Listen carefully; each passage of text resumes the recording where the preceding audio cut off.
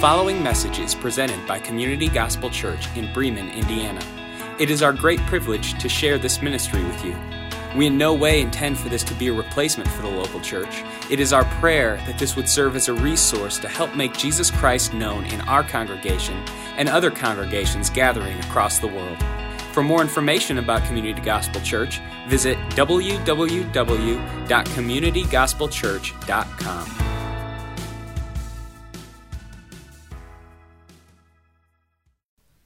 Hey, what's going on, everybody? Welcome. What's the good word? Jess and I are sitting here, and before we hit record, we were talking about personality tests. Yep.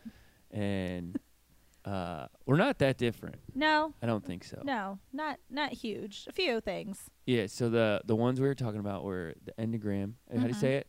I don't know. I don't know if you heard my Enneagram? boys talking about it. Yeah, they came in, and I was like, immigrants? What? No. What's an Enneagram? Anagram. I don't know. A number. Not an enema. An Enneagram. Not that either. Mm-mm. Neither one of those. Nope. That's a bad personality test. That's one you don't want to take. If you're going in for that personality test, people be like, yeah, pass. they're all the same. Yeah. So the Enneagram, and then we were talking about the I don't know the lion one it's not animal, the animal one. The animal one. I don't know what it. Yeah. And then the Myers-Briggs. You're right. Myers-Briggs one I did in college. Me too. So it's been years. It's gotta have changed. I feel like everything changes a little bit. Just know. as not a ton though. Maybe. I think they're yeah. Yeah, maybe. I don't know. I don't know if they do. I think there's little tweaks, and you might shift a little on the scale. You think your personality will change, but not drastically. It's not like spiritual gifts. You think it's different? I don't know. There's no right or wrong answer here, by the way. I know. I don't know. I think just more curious. I think as you grow, as you get older and you experience life more, whether it's just being aware of your weaknesses and you're able to kind of adapt or strengthen those a little, there might be a little bit of a shift, but I don't know that there's a huge shift.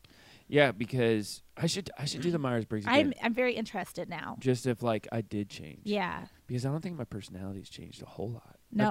I think you just maybe you just learn to deal with your personality. Yes. You're like, oh, if this is the way I'm wired, then this is what I need to keep in mind and stay conscious of, or whatever the case is. I don't know. Well, and if this is how other people are wired, it helps you interact and relate with them as well, knowing that they're wired differently than you. Well, and I think that's a hard part right now, taking them, is because I look at them and I go, wait, hold on. What do I do with this information? Right. Which is my thing with anything. I'm like, okay, so you spit out this big, you pegged me, good job, or whatever the case is, and now I'm sitting here and I'm going, okay, what do I do? So, backstory, I just hired a new coach. Okay, yeah. Super nice. And he asked me, the questions. He's like, what's your personality type, stuff like that. And so I was like, man, I should probably go revisit that. So I revisited that.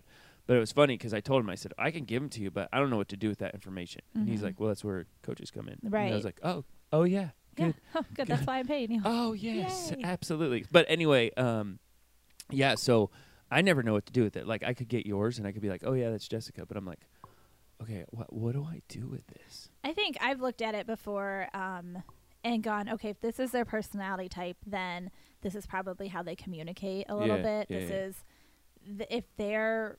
It just changes. It can change the way you interact with someone, especially if you see there's conflict with someone. Yeah. It goes, oh, that's they're on the opposite end of the scale and the spectrum as me. Okay, I need to change how I'm viewing things so I can relate to them better and hopefully navigate that conflict or whatever. Yeah. So, again, it is what it is. The one that you sent this to me in a text message this morning as I'm pulling into the church. Yeah, do it really quick. And I'm like, hey, I'm an 8. And you're like, when did you take it last? And I'm like, I think it's been a year. Sure enough, I took it. Again, I'm an 8 still. Yeah. And which was kind of oh, good, it didn't change. I'm not crazy. Yeah. Or maybe I am because it didn't change. But I think it just is good to, it allowed me to revisit that a little. And the one I took gave, these are your strengths if you're an 8. These are your weaknesses. These are the ways you communicate. So it actually gave a lot more in-depth information with your results, which I found helpful. Yeah. Because I went, oh, that is where I struggle. Right. Oh, that's where I struggle. So, again, help me understand my...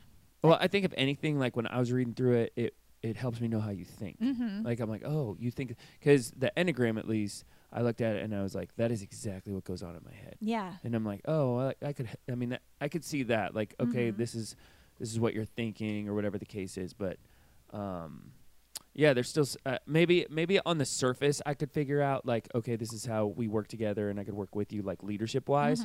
But I think there's more to it that I would love to like know, like, okay, this is what you do with that information. You know, big companies like and they eat this stuff up. And this like the Enneagram one was really big a few years ago, and everybody was like, it was floating everywhere, and that's they want to know like how are teams going to relate together. And I don't know enough of the science and the smart behind it to be able to dig in, but and that I think that's more the road I was taking, because I would like to know like, okay, like on a team, you know what I mean? Because it would be really cool for us. Like, okay, here's our teams, like here's the person who's like a ministry head, you know what I mean? Now here's going to be 4 people that you want to look for that are going to highlight your team. You know what I mean? They're going to help you, and maybe we could navigate. Like some of our frustrating seasons, you know, this is why we had strife or problems or whatever the case is. And I don't know if we do that enough. I don't know if we pull back enough and we're like, hey, let's analyze this and let's see where you guys are at. I mean, it would be really funny in a conflict to be like, you know what? Everybody's going to stop and take personality tests. Well, but I think about it, like we don't even pull back sometimes and go, okay, let's look at my team. Are we made up of a variety of spiritual gifts, or has everyone got the same gifting? Like sometimes I think it's important as leaders to take that step back, kind of pause where you're at and just evaluate the people you're working for. It doesn't mean if I need a 6, a 2, and a 3 on my team, you know, but being aware that, hey, there might be a gap that I'm missing. That might be someone needing to be raised up. I don't know. Yeah, I think I'm going to run our whole team through the grid. Like, I think I'm going to look at it and be like, our ministry heads and I stuff love like this that. stuff. I like it too. Well, and that came out but I love systems and structures and order and whatnot. You know, it's really funny putting it in somebody's hand who hates it. Matt hates it. My husband, he hates it. He, for one of his job interviews when he was interviewing, it was between 2 places, and this one, he had to go through all of this stuff, and he's like, I'm out. I'm just taking the other job. It's really good, and they're not making me jump through all these hoops, because it's draining for him, where I'm like, ooh, tell me about me. I want to know more. But that would fit with my personality type. So well, and that's what I was thinking. I was like, you almost like don't have to take it if you're like Matt. You know what I mean? Like, okay, we're good. We know who you are. You know what I mean? Like you hate this, but I don't know, man. Like what do you do with somebody who's? I need to do a lot more research on it, because there's just some stuff where I'm like, again, I get this at the surface level. You know what I mean? But I'm like, what's this look like? Like way below or whatever the case is, and then how do you utilize? But then at the same time, the conversation in regards to these personality tests that I was having the other day was around like, I hate it when it defines me though too, because I'm like, man, I don't like to be backed into a corner. Yeah, but what if I'm good? What if I'm not always that? Right. And I think that's where these are. With anything that you take, like in this world, a guide, like that doesn't necessarily mean you're going to tick off every single box of that one. Because we all bring a little bit, like they're very broad, general, even though they seem super specific at times, and you're like, whoa, you read my brain. Yeah. Like, well, and the harder thing is like when I'm taking it, I think that when you're taking the test, I'm going, I know how to, if I say this, it's going to come up. I have to not think. Like I did it really fast because if I think about them and I process them, and even if I filter them through like what does God's word tell me how I should answer, like it would totally change it sometimes, because it's not it shouldn't, but I'm not naturally a giver by heart. Like that's not one of my spiritual gifts. Like the I don't know what it is. Which one of the spiritual gifts that's in that vein? I can't remember. Anyway, maybe it's one of those. But I was reading some of these, and I'm like, well, I know what the godly answer is. It'd be like the high end, but I'm more on the low end, so I need to just, like, I think you just got to do them. You can't overthink it. If you overthink it, you overanalyze and I wonder what would happen if you take it, like, every season. Like, in the winter, and then you take it in the summer, and then you take it, like, as the weather's changing. Much more optimistic in the summer. When like, I was thinking the same thing. I'm like, wait, hold on, it's raining out. Like, I don't know if I can do that. But I've been in the sun all week, so I'm feeling pretty good. Like, in the dead of winter, when I just want to see the sun and I'm cold, that might not be. So you take an average of all 4 seasons, and this is who you are. Although, going back to, I just did it, a year ago, or a year or 2 years, I had it saved on my phone, so it was enough time that it was saved at some point when I had the iPhone. I don't know when that was. So there you go. But it stayed the same. Yeah. So anyway, interesting endeavor. Kind of a fun little rabbit trail, but I'm having fun with it, I guess. Like revisiting it. Yeah. I don't know why I went away from it for so long. but I did. Well, I think we focus in the ministry world on your spiritual gift test. Yeah. We don't focus on the personality test as much. And it almost feels like it's kind of selfish, like walking through those parameters of like who am I and what am I supposed to do, or whatever the case is. It feels selfish. Yeah, it can be probably. But I think we do need to know who we are, but God's wired you a certain way. We also are in process and should always be growing and changing. So there's that. Yeah. So if mine's not changing, maybe I need to reevaluate. Yeah, you've been the same person for the last 20 years. Oh, man. Oops. But I think that would be interesting, and I don't have it from college, but where exactly you fell on the scale. You remember I'm this, but were you really, really crazy on this side, or were you barely over the line? Where are you now? Which I wouldn't even know where I kept that. But. Well, and that's what it feels like. I think you just learn how to adapt to your personality. And that's what I'm curious about right now is, am I adapting correctly or incorrectly? So have I modified my personality because of what other people have done or dictated? Or have I done it correctly, to where I'm like, okay, you're still honoring self and Savior, well, moving forward, this is who God called you to be. For example, I'm a huge extrovert, just always have been. But when I say huge, I've learned to pull it back. So there's so many times where I think people would look at me and go, I don't think you're extroverted. Well, maybe you just don't know me in that capacity because I've shelved it because I know that in that season or, sitting around that table or whatever the case is, it's not going to be good for you. Right. You know what I mean? So kind of curb crazy, I guess, a little bit, or whatever. Or I know people who are extremely extroverted who or introverted that come out as extroverts, and I think they've just learned that I have to be outgoing right now. You know what I mean? I have to do that. So I don't know. Anyway, I digress. So two things. One, this is it in regards to the book. So we're finishing up Lead by Paul David Tripp, and we're in chapter 12, which he's talking about presence, and then we're going to move in as we do for the course, which is I usually tell Jessica what we're going to do right at the very end. Yep. So we're going to move into get that book before Friday, huh? Yeah. We're going to move into Atomic Habits by James Clear, which is, by the way, do you have James's? Do you get his Thursday email? No, I don't. It's so good. You got to subscribe to it. It's so good. He does 3, 2, 1. So he does 3 thoughts by him, 2 thoughts by others, and 1 question. It is hands down the best email I get all week long. Oh, you don't email me a lot, so I'm safe in saying that. I don't email you ever. Yeah.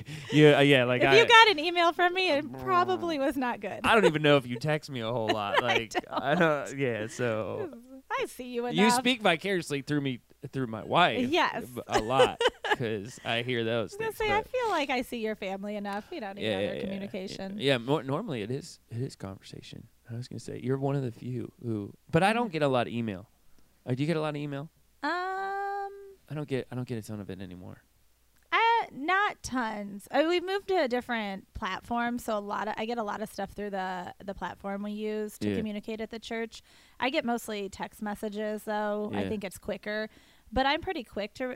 That's not true. I get a lot of email, but it's a lot of parent emails because I deal with a lot of the parents and communicating information and things like that. So. Well, I used to think people would be like, I had 1,000 emails, and I was like, that's a crazy ton. Then I realized they were one sentence emails. Yeah. And I'm like, why don't you just text? Yeah. That could be so much easier. And they're like, I don't know. Yeah. I'm like, that sounds and half like of my emails are junk or stuff I don't I have a junk email separate account, but still they somehow filter in all the time. Or I've subscribed to someone and then I'm like, dude, you're crazy, and I always forget to unsubscribe, so I just delete it. Or you don't have time. Yeah. You're like, where is that unsubscribe button? Because it's all the way at the bottom. It is, and then you're going to take me to a website, and then I'm probably going to have to enter my email address. And then before you know it, you're watching YouTube videos I know, and then I'm personality distracted, tests. and then I still haven't unsubscribed. You're like, oh, wow. And the only reason that you know that you didn't unsubscribe because you got to click out of all the other things, and then it shows up, and you're like, oh yeah. Dude, that's why I got on here in the first place. Yeah. What is wrong with me? I just delete them. That's so funny. But yeah, we'll pick up season 5, which is crazy to think about. But with Atomic Habits, which it's a super kind of like can I say hot, like a super hot book right now? I don't know. I don't know if that's a word. My favorite thing is you just said you're gonna hate it, like before we went on. I don't know if you'll hate it. I'm like, oh good, I love books like this. I'm gonna have to like go through your personality test and see if you're really gonna hate it. Like maybe I'll be like, ooh, this is 50-50. Maybe not. Maybe she'll I think you'll like concepts in it. Yeah. James isn't a Christian, so to my understanding, I don't know, maybe he is. The book is crazy though, because I should just pause this, but I'm not going to. But he starts out like a story. So he should be dead. He got hit in the face with a baseball bat and broke his nose, and you'll read it in the intro. Oh yeah.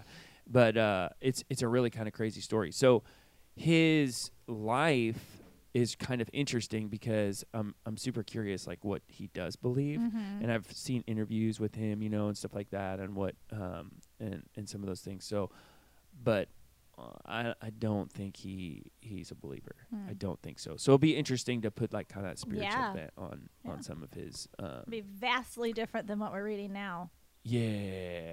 Totally different. Which is fine, which is good. It's good. Yep. Keep it fun. Yeah, keep us thinking. So chapter 12, Paul ends his masterpiece, Manifesto. I wonder what his manifesto is.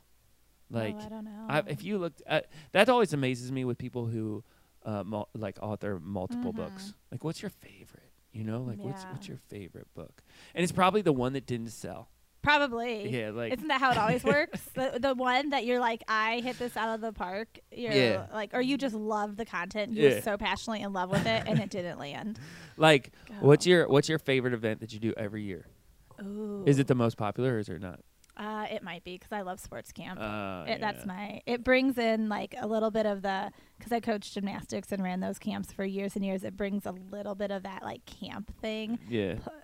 With the sports side of it, plus the, I don't know. And it's summer. It's summer. So although I'm wondering if this high school camp that we're doing this summer might not take it over. In Kentucky, right? No, that's our mission trip, but I'm taking the high schoolers to Grace Adventures, and we're running our own camp. So that might be up there. We'll see. Who knows? Or it might be terrible. I don't know.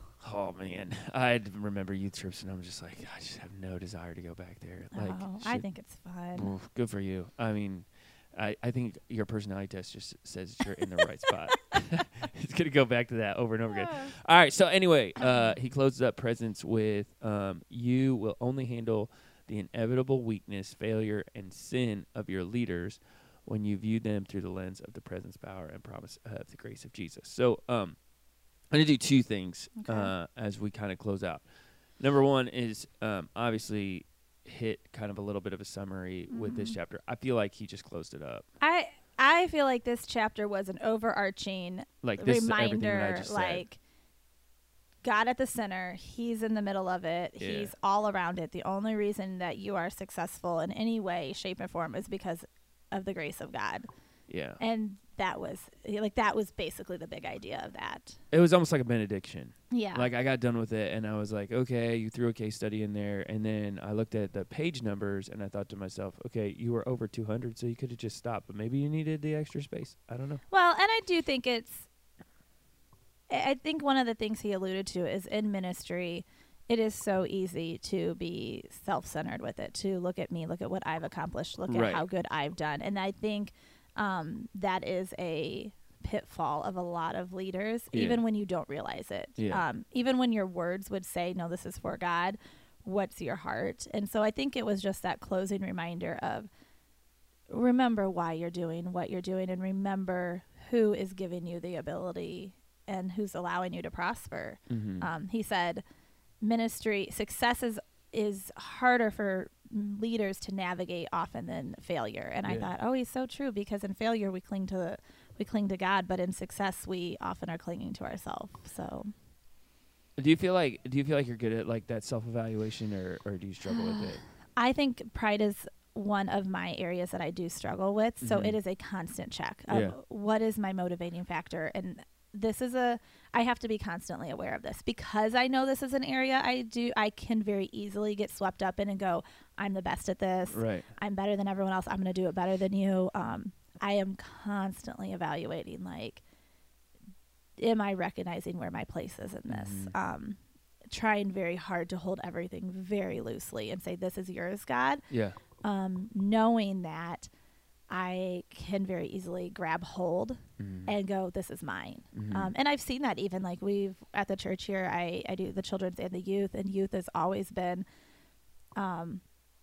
is this a long haul? Is this short term?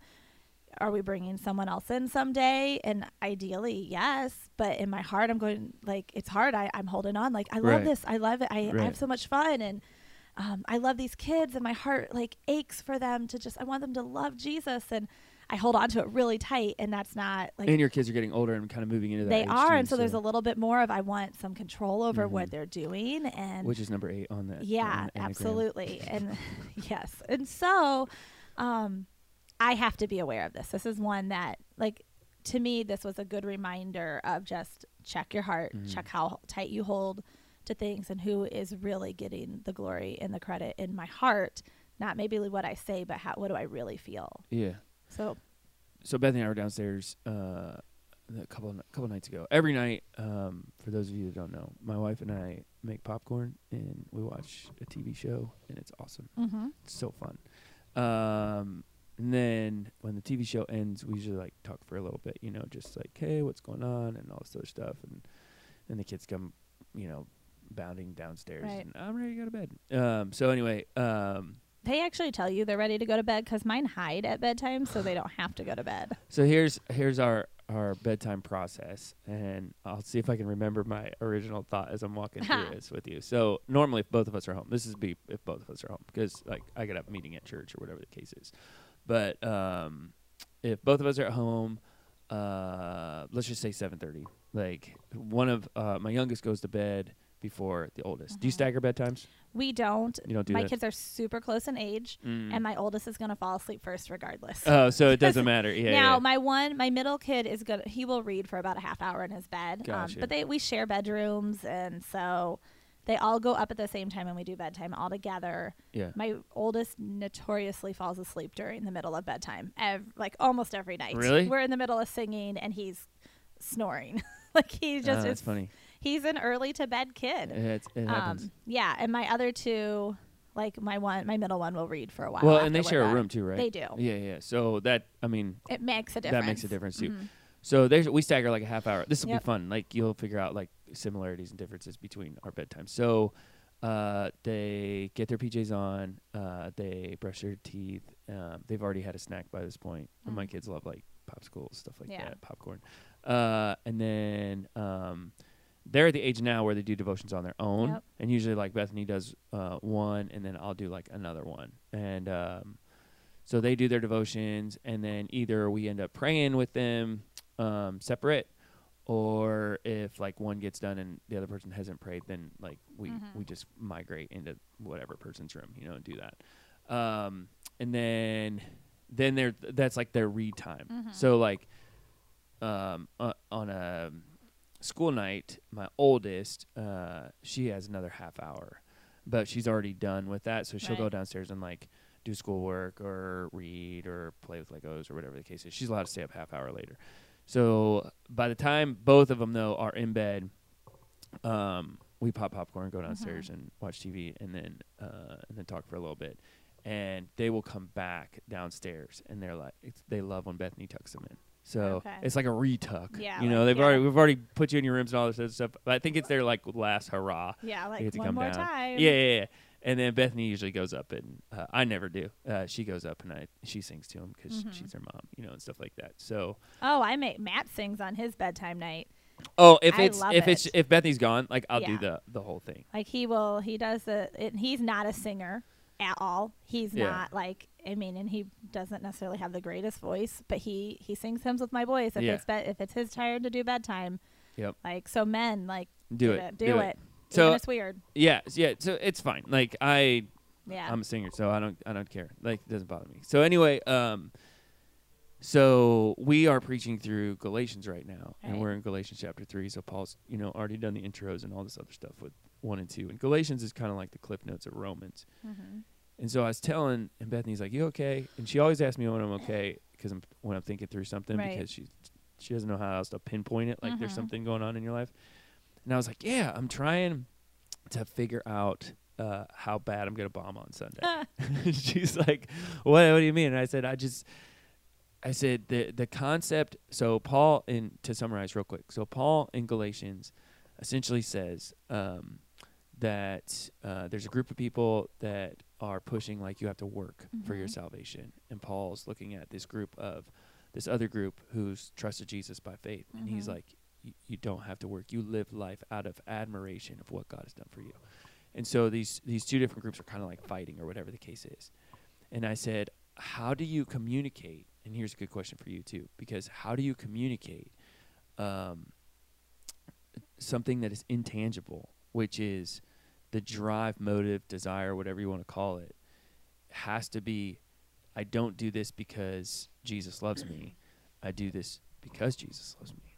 You know what I mean? And it's the pouring out of grace. And even as I'm like talking through it, I told her, I said, if you don't know Jesus as your Lord and Savior, everything I'm saying to you makes no sense. Right. It is completely like cloudy and you're confused. But if you know Jesus and you have the Holy Spirit, you're like, oh, I live my life in an act of worship out of adoration for what God has done. But so many people say, well, I'm going to do this thing because it puts me in right standing with God. So how does that tie into Tripp's book? Well, that's what we're saying. Yeah. And he's looking at it and he's going, you have to lead out of a heart that is fully surrendered. Absolutely. You know, and you can't lead because you're hoping that it puts you in right standing with God. But how do you even start to, one, self-diagnose, right? Because that's what I just asked you, was like, how do you self-diagnose, like, if I'm doing something with an improper way? I think you just know. Yeah. But then at the same time, if we lead other people, like, how do I look at you, right, and say, Jess, you just did sports camp because you want God to love you more. And you'd be like, what? Like, how did you know? You know what I mean? Right. And I think that's the hard part for us as leaders, is how do we look at these individuals underneath us and say, yep, you're doing that because you love Jesus. You're not doing that because, you know, right, the root of pride or whatever the case is. If you're tracking with me at all. No, I am. I'm just trying to think of how, like, where to start to respond. Okay. Join my struggle for the last, like, 2 months. You know, I think it's hard to self-diagnose even. So I think I'm going to give you the Bible answer, but I think it's it's where I'm at, is sometimes it's like, okay, God, just reveal to me, like, what is my heart? Because I'm not sure I'm holding on to this. But I think it's asking yourself the question, and maybe even asking the people you lead, if you were removed from this situation, like if we were to take you out of this place, how would you feel? Like if I were to remove you from this lead teaching position, or if I were to say, like, if you were to come to me and say, Jessica, we're going to have someone else run sports camp this year. Right. How tightly am I holding on to that? You know, am I going to go, okay, where's my heart at that? You would ask 7 million questions. I would ask so many questions. I would. And like, hopefully I can hold on to things loose enough that you would be able to say, this is why we're going to have someone else run it. This is where, you know, I think, and you would lay out this, because I like to be in charge, and that's my personality type, Enneagram, you know, number 8. Yep. Like, so I think there would be a lot going into that, but how tightly are people holding on to things? So asking those questions of this, if this was removed from you, like, where, like, what is it? Bitterness? Is it anger? Or is it, trusting and accepting that this is, you know, you as my pastor, as my boss, as my leader, are you doing this with the right, I trust that you're doing this with the right motives, whatever. So I think it's asking those types of questions when you're with your team. If this was to fail, would it shake your identity? Those are, like, I don't know, like, just kind of, sometimes I don't even know if we can point it out so much as we've got to help people discover it themselves. Right. And sometimes I think we can do that through good question asking. Right. Now when it comes to, like, the whole works and our works flow out of our heart and because of the fact that we love Jesus. Sometimes if we're talking about especially new people who are wrestling with that, I've got to do this so he loves me. I think you strip away all of the works. Like, I think you don't even factor that. Like, somehow you've got to get them to strip it away. Right. Like, get rid of that and focus on the grace. And then the works come after. Right. And so sometimes it's just saying, stop. Yes, as a mature believer, I recognize that the works that I do flow out of my love and obedience for my Lord. Mm-hmm. But I'm a mature believer, or mature-ish. I don't know if I'm mature. Sometimes I think and very humble. Yeah, no, but I've been, walking through this process. It's a long process and lots of refining. But I would say, like, where I'm at in my walk with the Lord. Not an infant. Not an infant. Not an adolescent. Yeah, I'm not like, I have a lot more to learn. But like, where you're not an infant. I'm not an infant in my faith anymore. So now you can kind of enter those things back. Blurring the line between teenager and young adult. Yeah, somewhere in there. Sometimes I go backwards. I'm like, shoot, wrong way. Yeah, I'm in your boat. But yeah, I think it's stripping away. Like, just pull, like, get rid of this work stock. Like, why, like, yeah, especially with new believers or people like kind of going into that first. Like, I kind of think I want to have a relationship with Jesus. So what do I have to do? Right. You just get rid of it all. There's no do. You can't do it. And being really brutally honest with it, you can't do anything. Yeah. You will. I don't know. Like, maybe if that will help, like maybe that helps that. So then you've taken it completely out of the picture. You've relied on grace. And now you're talking about the sanctification part, the becoming more and more like, I don't know. Well, and it feels like there's almost like this, pride is the root. Oh, yeah. Right? Like, so if you're, I think you just know. I think I could look at somebody and I could be like, hey, if you were to be fully transparent with me, do you do this because you feel like it puts you in better standing with God, or you do this because you love the Lord?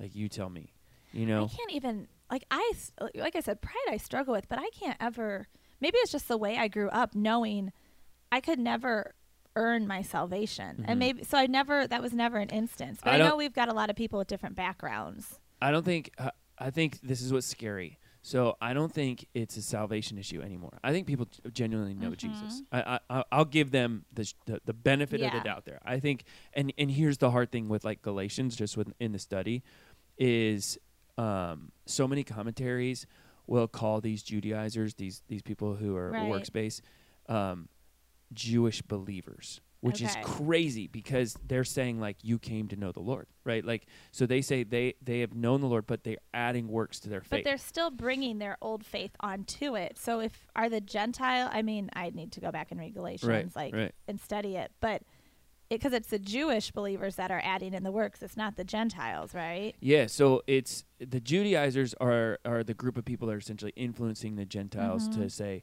so almost you could look at it like this, almost like Jews and Gentiles got saved, right?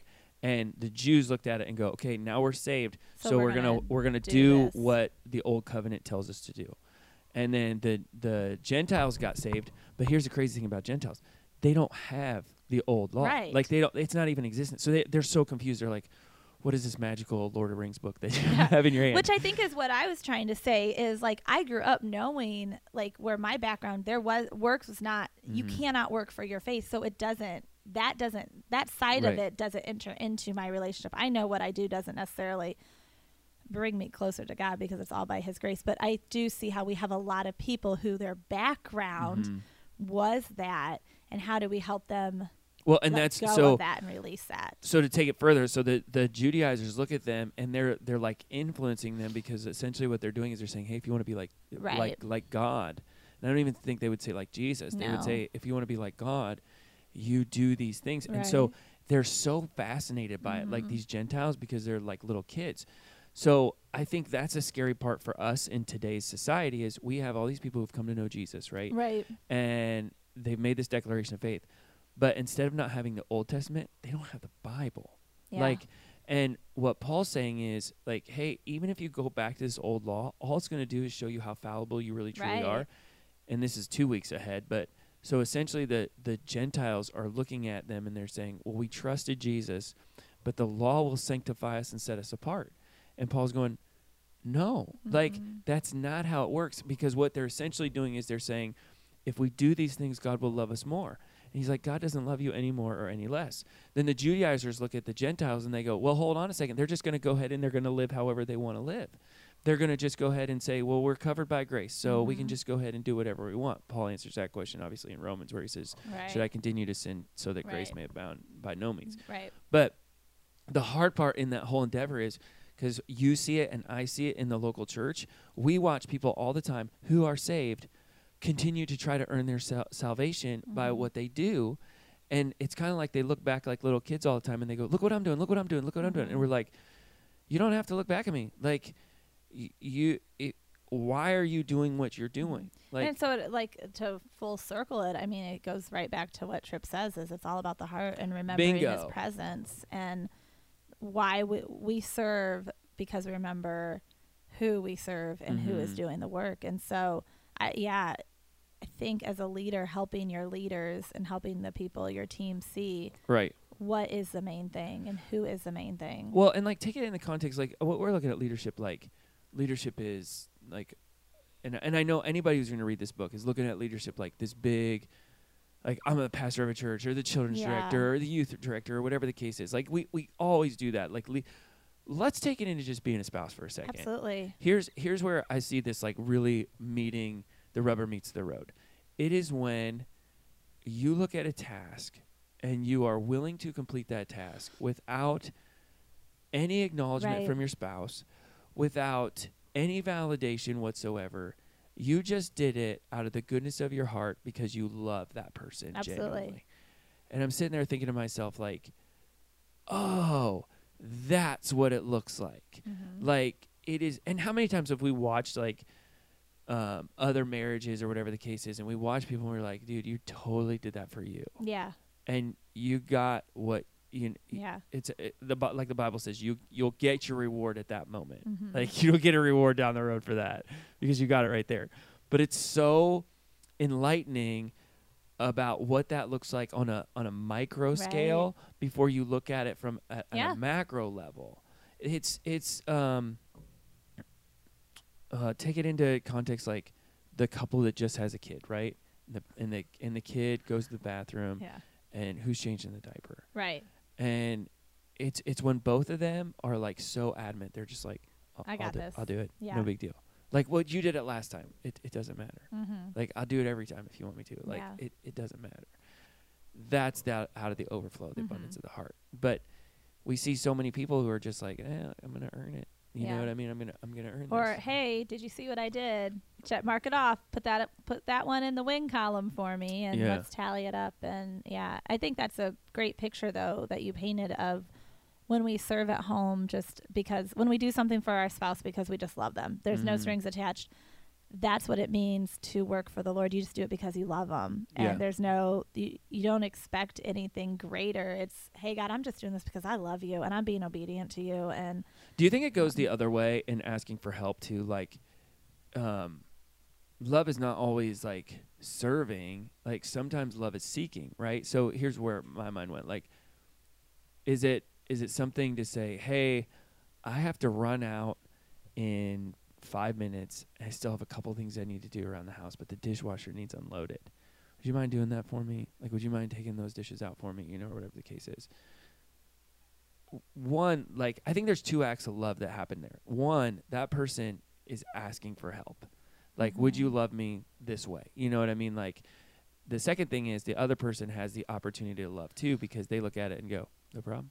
Like, I got you. You know what I mean? Like, I think we oftentimes just see leadership as, okay, I'll empty that dishwasher when I get back home because she doesn't want to do it or whatever the case is.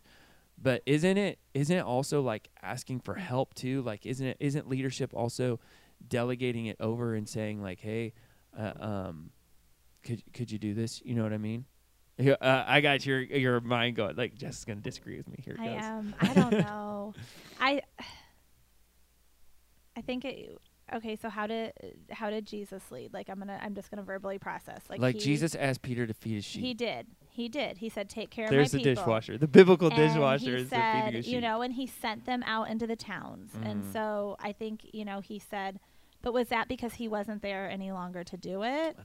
I don't know. Like, I don't know if I can make that leap of, I think there's leaders have to delegate. I'm not disagreeing that at all.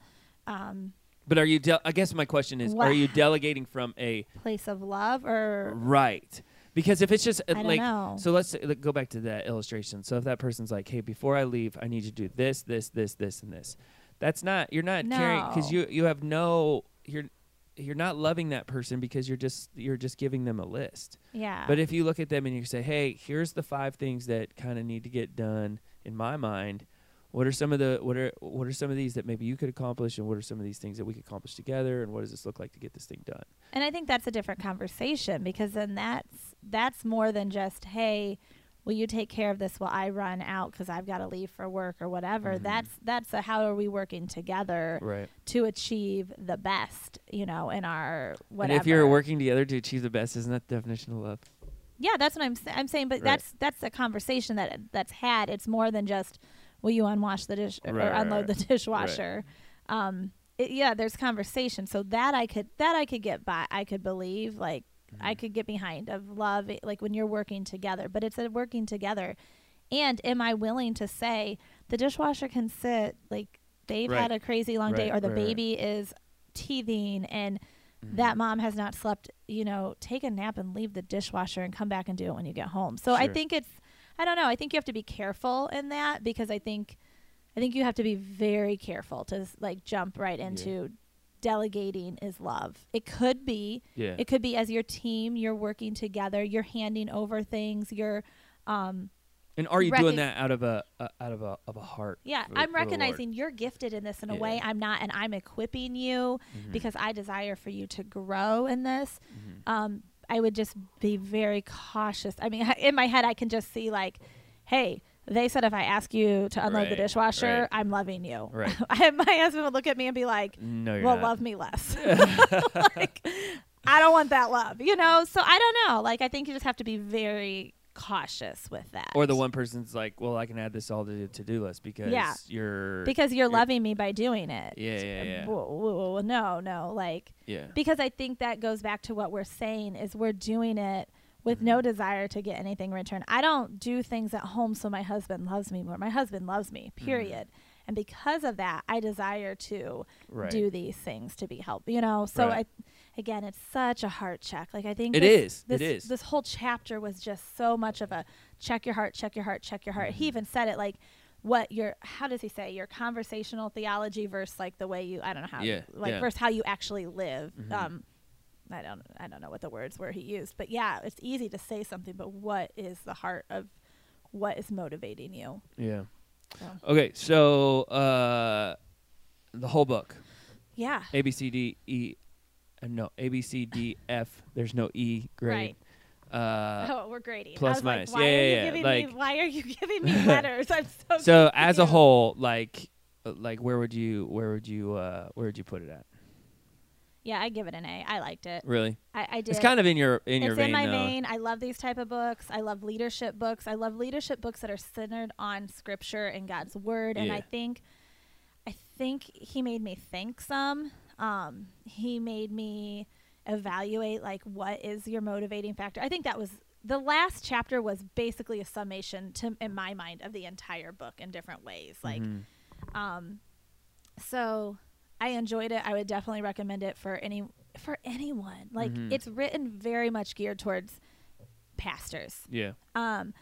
Even ministry leaders, I could see getting a hold of it and going, okay, I can take the bent out. But man, even if you're a husband leading your family, read this. If you're a wife learning what it looks like to lead in the areas you lead your kids, your husband leads you in your kids, but you lead your kids. What does that look like? I give it an A. Don't get mad. No, it's okay. We don't agree on books. Yeah. B, but I'll say why. I wish there was. I'm huge on application. Yeah. Always have been. Always will be. So like, yes, I understand what you're saying. I get it. some blurred lines between this and Dangerous Calling, which is his book to pastors. Mm-hmm. Like there's I feel like it's a Luke Acts type thing. Like I feel like a lot of his stuff is that way, though. Yeah. Like, even when we were reading some of the Journey to the Cross, and then I was listening to him speak, I felt like I caught bits and pieces of everything throughout everything, which you're going to happen. So, like, I would say, like, Luke is, like, his Dangerous Calling, Yeah. and Lead is Acts, which Yeah. is this is what it's looked like. This is what, after, or if you're not in pastoral ministry, this is what this looks like to lead. Would have loved, or maybe, hey, Paul, hit me up, let me know, him to really give cement, and again, not a lot of books have this, so I got to be careful with it, but this is what this looks like in everyday life. This is what it looks like if you're a pastor. This is what it looks like if you're a ministry leader. This looks like if you're in business or CEO. Maybe some sort of workbook, and there probably is some workbook out there with it. Like, well, I'm sure it wasn't written to those people, though. I don't think he wrote it to us, to me. Yeah. He wrote it to you as a pastor. Well, and I would have just loved to see like more tangibles. Like, that's fair. This is what this looks like lived out in everyday life. And you have to infer a lot on your own. Yeah. Like, and a lot of theological guys who write, you know, in regards to biblical principles and concepts, they want you to draw your own conclusions because they're so educated that they're like. But sometimes they forget that our conclusions suck. Exactly. I had a professor like that in college, and I would get so mad. I'm like, I don't know. I need you to tell me the answer because I don't know. You want me to get there. I can't get there. No, I agree. I don't know. That's the tool in the toolbox thing. Like, there's so many times where I look at it, and I think even as pastors, like, for example, we were just talking about like bedtime, right? Like, I would look at somebody and I would be like, hey, I think I do bedtime great.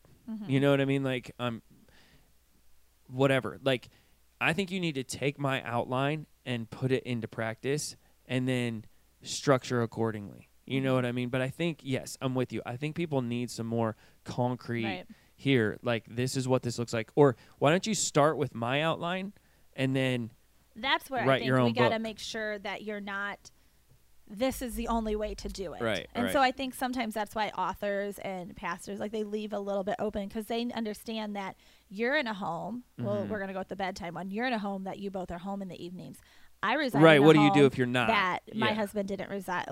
He wasn't there in the evenings for how many years? So, you know, he wasn't a part of that. Or dad travels, or I'm a single parent. So here's the outline. You said your girls do devotions on their own. Yeah, like, what if your kids can't? You know, my kids do their devotions on their own in the morning. So our evening is our family devotion time. That's before bedtime or at supper, depending on which one we get to. Is when we do our you do your family devotions in the morning. Right. Is one right and one wrong? No, they're just different. So I think that's being careful when you say this is the only way. And I think that might be why sometimes these are left open. Right. Because. Well, and it sounds like you and I, like, if we were to compare notes, we would be like, this is the same, this is the same, this is the same. Yeah. And that's these where are just intermixed in different ways. Right. So that. And that's where I wish he had those. Yeah. I wish he was like, he gave me like the 3 guideposts. Like, yeah, I like that guidepost. This and this. Like, these are the things that need to transpire and be happening. You tell me what those look like. Yeah, I like that word guidepost a lot better than like. Yeah, it's like like when we study the Bible, we always tell people one meaning, multiple applications. So there's one meaning in this text, right? But how do you apply that meaning can be all over the place. And there was just a couple of things where I was like, okay, Paul, what's the guidepost there? Yeah, you know, like, what does I will that say. look like? There was a couple times, even in this chapter, he's like 3 things, and then I'm like, I needed you to define those 3 things. Bingo. Like, I figured it out. Like, I had to read pretty deep, and I had to underline and put in number 1. Give me the number 1. Right. But again, to me, I can look past that when I just look at the overall content of it. Right. I don't know. So. Yeah, like, for example, like at church, we say we believe strongly that everybody needs to be reading their Bible once a year, like cover to cover. Right. And if whatever that looks like for you is great. My recommendation would be from Genesis to Revelation. Oh, nope, I chronological. Well, so many people. Again, you've kind of figured it out, right? Like you're I love the chrono because I love to see where everything fits in place. Cool. Like, I'm fine with that. If you've never done it before, though, it's like, a lot harder. Here is the app that we have. Here is the outline that we have. Like, start there. You've done it where you're like, okay, the guidepost was cover to cover. Yep. That's it. Matt and I had this full discussion at our home because he's a Genesis to Revelation. Yeah. And I'm chronological. And I'm like, let's do it together. He's like, only if you do it my way. I'm like, well, I don't like your way. I actually might go chronological next year because what I'm learning is, and I've done it for so long, like I almost want to put like the New Testament first and then go into the Old because just to shake it up. Well, from January to like July, I'm in the Old Testament, and I'm like, I kind of like the chronological I have takes like your minor prophets and puts them in where they're at, and takes even some of your Psalms and puts them in where they would have been written. And I find that fascinating because so much of like David's Psalms are at key points in his life, and so reading that alongside. Yeah, my oldest son is doing it, and so we were in Genesis, and he at the very beginning we started, we were in Genesis, we're trucking along, and he goes, we went to Job, Mom. Yeah, what's going on there? Yeah. Like, and then Job is really kind of hard for a kid. Well, the first couple chapters in the end are fine. Yeah, it's the whole middle section, and he's like, Mom, I'm like, just keep going, you'll get back to Genesis. You're almost there. I didn't have the heart to tell him like Leviticus and Numbers. Yeah, they're coming, right? Like, we're going to get through Job. It was really funny though. And then he got a little sidetracked, and we've adapted for him because he is young, but. Well, and your true chronological would pause like chapters in too, right? It does. Yeah. Sometimes. Yeah. Like you'd go to like Kings and Chronicles and kind of intermix all that stuff. Yeah, they do. It intermixes your Kings and it intermixes those. It'll finish a chapter out. Yeah. Like it won't stop mid chapter. Like, so we're going to read 1 Samuel 16. And then we're going to go to like. That's what my question. Like, would they pause mid chapter or no? Not they're going to finish the chapter usually. Gotcha. Yeah. Probably because it didn't look right when you. Yeah, it'd be weird. It didn't make the pretty little boxes. I don't know. You got to have the outline, right? So got to have system and structure. Yeah. All right. So one big thing to close up that you took away from the book that you're like, this was it. This is the one thing that you go. This is like one or two sentences that you're like, this is why you should read it. You should like email me these questions ahead of time. I know, but they're so much better on the fly. So you wouldn't want me. I might want you to send you. No. I just said no. I was like, no. No, I know. You basically were like, pass. I'm not doing that. Hard pass. I think like looking over the chapters. Overall, I just really appreciated it made you think of your heart and your what drove you. Looking at the different chapters, I really like the one on limits. It was a good reminder of we all have limits and working within those. And when I overdraw in one area, and this wasn't a new concept at all, but I am pulling back like something else that either my relationship with God or my family isn't getting that time because ministry takes up a lot of time, and it's hard, and it can easily suck your time, and we can easily justify our ministry time as our God time, which isn't necessarily the case. Hit or miss, depends on what you're doing, depends on what you're not doing. Yeah, so it's a slippery slope, though. Where's the status of your heart? Yeah, and when I overextend in an area, not only does it mean I'm not spending enough time somewhere else, but I'm taking away that opportunity for someone else to serve and use their giftedness to their fullness. And so I think just being aware of that, overall looking at it and going, like I have lots of things I'm talking through and working to talk through with my teams. Just, it's more than just completing a job and helping our team see that. It's you're not just teaching on a Sunday morning. This is also about your sanctification process, and this is about you growing in these different roles. And I don't know. I don't have a great answer, but those are kind of like the top thoughts in my head. I mean, I didn't want to say it, but I think the last chapter was probably the best because I've read the whole book. And it's one of those out of the overflow of the heart, the mouth speaks. But also out of the overflow of the heart, the hands move and the feet move, and I think that's where we have to go back to. And I love what he constantly drove. It was, if you've been redeemed by the gospel that you have received, then you'll lead effectively. And it always goes, you're always going to get me on the gospel. He goes back to the gospel through the whole entire book. So that's a win. You have to lead out of humility, chapter 1. You have to lead out of those things. But if it's kind of like what we were just talking about. If you don't know Jesus and have confessed your sin and believe that he is the Messiah, that he is the Redeemer, that he is the one that gives you not life eternally, but also life now, none of this will make sense. Yeah. It just won't. You'll walk around in a haze. You'll be, I just said this the other day. I don't understand secular society, because secular society, if I was truly secular, I'd rob banks and I would run as far and as fast as I can. I would be the coldest person ever. I would take everything I possibly could from everybody I came in contact with, because it doesn't matter. So why not? Yeah. Why not? Why work for 50 to 60, 70, 80 hours a week, making no money whatsoever and having what you have? Like, I just don't understand that mentality. But once you have the gospel, you're like, man, I can find joy in anything. Like, I can be sitting in chaos and I'm still like, it's all good. Like, so I think the whole preface I push out, if I would put this in somebody's hand, which I would, is maybe I would put it in the people's hands who I'm like, hey, I'm not questioning the status of your heart, but I'm questioning the status of your heart. You know what I mean? I'm not questioning your leadership, but I'm kind of questioning your leadership at the same time. So I don't know. I think it was worth it. We're going to continue on with it in regards to our teams. Right. I'm with you. There's things that that need to be implemented with our team, but yeah. So good job, Paul. Yep. Lead. Paul David Tripp. Check it out. All right. I don't know. Until then. Bye. God bless. Thank you for listening to the Community Gospel Church podcast.